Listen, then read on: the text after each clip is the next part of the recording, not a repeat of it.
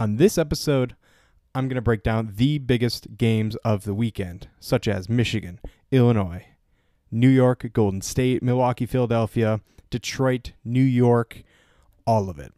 Plus, how each game has a big implication for the college football playoff and in the National Football League. Plus, how college basketball is rapidly changing.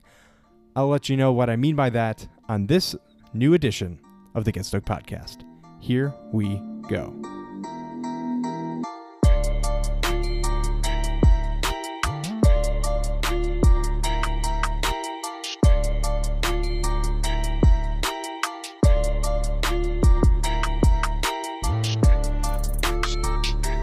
It is Friday, it's November 18th. Ladies and gentlemen, welcome back to the Get Stoked Podcast. I am your host, Austin Stoker. Let's get right into things with college football. Tomorrow at noon, Michigan hosting Illinois in a much-needed win to face Ohio State, then go on to the Big Ten Championship. Michigan is a 17.5-point favorite. I have Michigan winning big in the second half, especially considering how they've been playing these last few weeks. I believe Michigan will have a tough test hosting Illinois, as they've proven to play well against the rush and the pass. But I will say Michigan knows how to get the job done. They know how to effectively keep the run game as their advantage. Now, do they need to pass sometimes? Yes, I think they really need to. They need to work on that. And J.J. McCarthy needs to get that rhythm much, much better. He needs to get that. It's not going to be 100%, but he needs to get it down to a better rhythm than he does now. And frankly, you can't always rely on the run game. But Michigan, I think they're going to win 42-21 in Ann Arbor. I'll be at that game personally. I'll probably bring something with me to record while I'm watching the game. It's going to be a great environment. It's going to be cold, but that's how we Michigan fans like it. Next game I have is, let me find it here for a second. Sorry about that. Number 1, Georgia at Kentucky. Georgia being a 22.5-point favorite. I believe Georgia's going to win big, but Kentucky will put up a fight at one point. Georgia, 56-21 in favor of the Bulldogs. And then Miami at Clemson. Clemson, 19-point favorite. Considering how Miami has been doing the past few weeks, I'm going to give Clemson the win here, 42-17. And there isn't really a big matchup other than number 7 USC going to the Rose Bowl to face number 16 UCLA. Now, USC is a 2.5-point favorite. This game is going to be the game of the week, ladies and gentlemen. This is a very exciting game. Very big implications in the Pac-12 race. Give me USC 31-28 at the Rose Bowl. Another top 15 matchup, and I'm going to close it out with this one. Number 10 Utah in Eugene against the number 12 Ducks. Utah is a 2-point favorite here. Considering they came off this loss to Washington last week, they're going to want to rebound, and they're going to want to rebound hard. Utah is already a very competitive team with Cameron Rising as their quarterback. I want to say this is going to be a top 10 win for Oregon, but I'm going to go with Utah. They have been red hot as of late in the Pac-12. Can they keep that 3-game win streak going against Oregon? This would be their third win. Give me Utah 35-31 in Eugene. And there are, of course, many big games happening as well, whereas College Game Day is going to be in Bozeman. Tennessee is going to be South Carolina. Ole Miss, Arkansas. Oklahoma State, Oklahoma. For the name escapes me, but the Bedlam Showdown, that's what it was. And this is going to be a good weekend, ladies and gentlemen. Right before Rivalry Week hits, this is what we like to see. This is the type of stuff where the contenders kind of separate themselves a little bit more from the hopefuls, such as Michigan, Ohio State, TCU, Georgia, not Georgia Tech. But this is where we want to see the contenders be farther separated from the hopefuls like Clemson, Oregon, Utah, and USC. But of course, only tomorrow will tell what happens on Saturday. So we'll see, and hopefully you guys enjoy. Transitioning now to the NFL, where we've had a shakeup actually with one of the games in the NFL, which is Buffalo. Cleveland is going to be played in Detroit. Buffalo is expecting at least 4 feet of snow. And if you've seen the videos, you can see that the field is completely covered. The stands are not visible. And that is going to be held in Detroit. And, of course, I got Buffalo winning that one. It is a neutral site at this point, even though Buffalo is the home team. And that kind of works well for both. They're playing indoors where they're not going to get snowed on. And the wind is not going to be a factor. But crowd noise is definitely going to be a factor. Whether some Lions fans are going to go or Buffalo, Cleveland are going to show up. I'm thinking more Cleveland since it is closer for them to travel than it is Buffalo. But I have to say that Buffalo should get the win on this one. They are facing Jacoby Brissett. And before I get to that prediction, I'm going to jump back to the Lions. And they are going to New York, or East Rutherford, excuse me, to face the Giants. Giants, 3-point favorite. This is going to come down to the wire, considering how the Lions have been playing the last two games. If they can do a third and be on a 3-game win streak against the Giants specifically, who are 7-2, I would be very surprised if they actually make the wild card. But give me the Lions for this one. I am going with the over, baby. Give me the Lions, 35-31 in East Rutherford. Now, going back to the Bills game. This is, of course, going to be Detroit, as I mentioned a minute ago. Buffalo, 8-point favorite over the 3-6 Browns. Josh Allen is looking to minimize his interceptions, but maximize his touchdowns and throwing. And I know he's been struggling with that elbow a little bit, but give me the Bills, 42-21 in Detroit.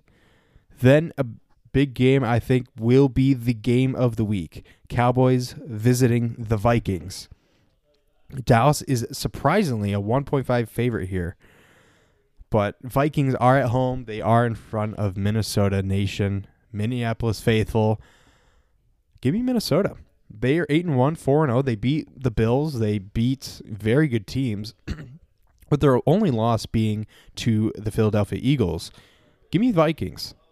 36-24. I know it's kind of odd, but 36-24 in favor of the Vikings. They just have a better offensive scheme than Dallas. And, of course, their defense is becoming much more aggressive, much more talented.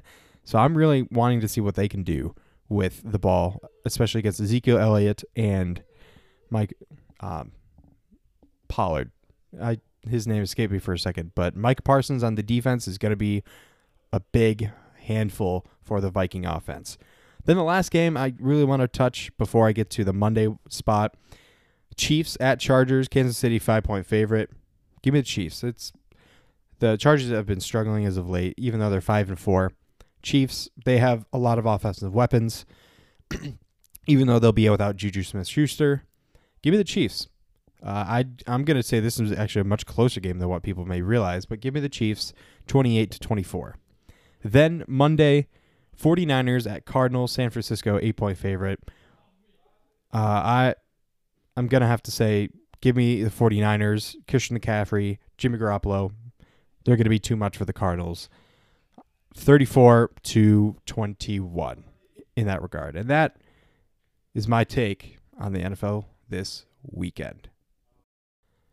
Now going from the field to the court, I did allude to how college basketball is changing rapidly. And what I mean by that is there are upsets everywhere. Gonzaga got upset. Michigan got upset. So many teams have gotten upset. Even today, as I'm recording, Texas A&M got upset earlier as well. And there's going to be a shakeup come Monday in the top 25. My mind is exploding. There's just so much to talk about here that I cannot focus on just one. But what I will talk about is upcoming games. So specifically tonight, you have a big matchup between UCLA and Illinois. UCLA being a 4-point favorite, but Illinois has been very aggressive offensively with the ball. But I'm going to go with UCLA here, 86-75 in Las Vegas. And then you have some big games like Baylor, Virginia. Baylor's a 5-point favorite. Give me Baylor. Baylor's just been elite from the three. They have the offensive scheme that can compete in the Big 12. And what I love about Baylor is that they have some returning players, but they have veteran players that know how to get back to the tournament, how to get back potentially to the championship game that they've won a few years ago over Gonzaga. And this is going to be in Las Vegas again. Give me Baylor, 95-85. And I'm just going to touch about another big matchup as well, which is going to be Indiana Xavier. And Xavier is one of those teams that are hit or miss. They'll have a good year, and then they won't. They'll have another great year, and then they won't. Or they'll have a mediocre year, and then they'll have another mediocre year.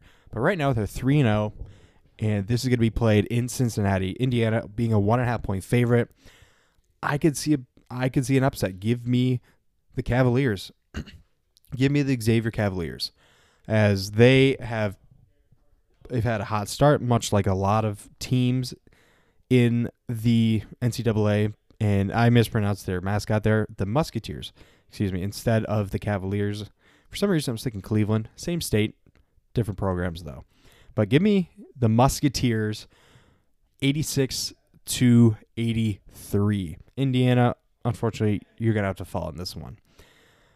But, again, going back to what I was saying, college basketball, as we know it, is always changing. There's always going to be games. There's way more games in college football. And your team is going to lose some. It's inevitable. No one is going to have no one's going to have an easy time going undefeated in the season. Few teams have done it, though. Gonzaga, probably the most recent one I can think of, until they made it to the tournament. And I got to say, it's extremely hard in college basketball and professional basketball to go undefeated. And does it happen? Absolutely. I don't think one team's going to go undefeated this season. But again, we'll see what happens with these slated games. And as the season continues to move forward and progress deeper and deeper into December and January, I'll talk about this more. But my focus right now is football. But again, just wanted to give you all an update on basketball. Before I go, I just want to mention hockey. As I have stated at an earlier time, I want to talk more about hockey. Yes, I'm not the most knowledgeable about hockey, but there are two teams I want to talk about. One being the New Jersey Devils, and two, Boston Bruins. I'm going to start with New Jersey first. They are red hot. They historically have kind of been bad the last several seasons, much like how the Red Wings have. But I got to say, they don't have very many losses. I don't think they have more than 3 losses. And as I'm looking right now, they are 14-3 in the Metropolitan Conference. And overall in the league, they're second, right behind Boston, who are 15-2 at this point. Red Wings are 8-5-4, but it's still pretty early in the season. But New Jersey, they are an early Stanley Cup favorite right now. They were kind of middle of the pack last season and then much lower previously. But New Jersey, my goodness, no one expected them to be in the position that they are now. It was kind of like Vegas when they first came into the league as an expansion team. Seattle's not doing that well. Second year in, they're 9-5-3. Not too bad after their first season. Of course, everyone expected them to be bad last season. But this season, they turned things around quite easily. And again, I'm taking this with a grain of salt. It is relatively early in the season. But New Jersey, go Devils. I'm kind of hopping on this bandwagon early just to see what they do. And knock on wood that they continue this hot streak that they have. And again, we'll see what happens. But Boston, same boat. I'm not really a Bruins fan. I can't. As a Red Wings fan, I cannot do it.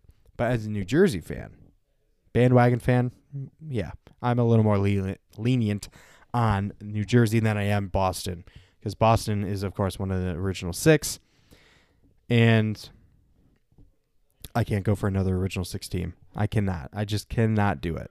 But New Jersey, who was an expansion team back in the day, oh, I can. I will. And I'm already a bandwagon Kraken fan and Blues fan, and I don't think I mentioned that too much, but I am now. But New Jersey, keep on rolling. I would love to see what you guys do in the next several weeks. That does it me for this Friday edition of the Get Stoked Podcast. Be sure to come back Tuesday, as I give you my take and my experience at the Big House, which will be packed with tens of thousands of people, as it always is. My prediction on how many people will be there, I'm going to say 110,572. And I'll let you know how close I actually am come Tuesday. Everyone, stay warm. It is snowing here in northern Michigan, or in West Michigan, I should say. It's snowing here in the Midwest and in New England. It is piling on.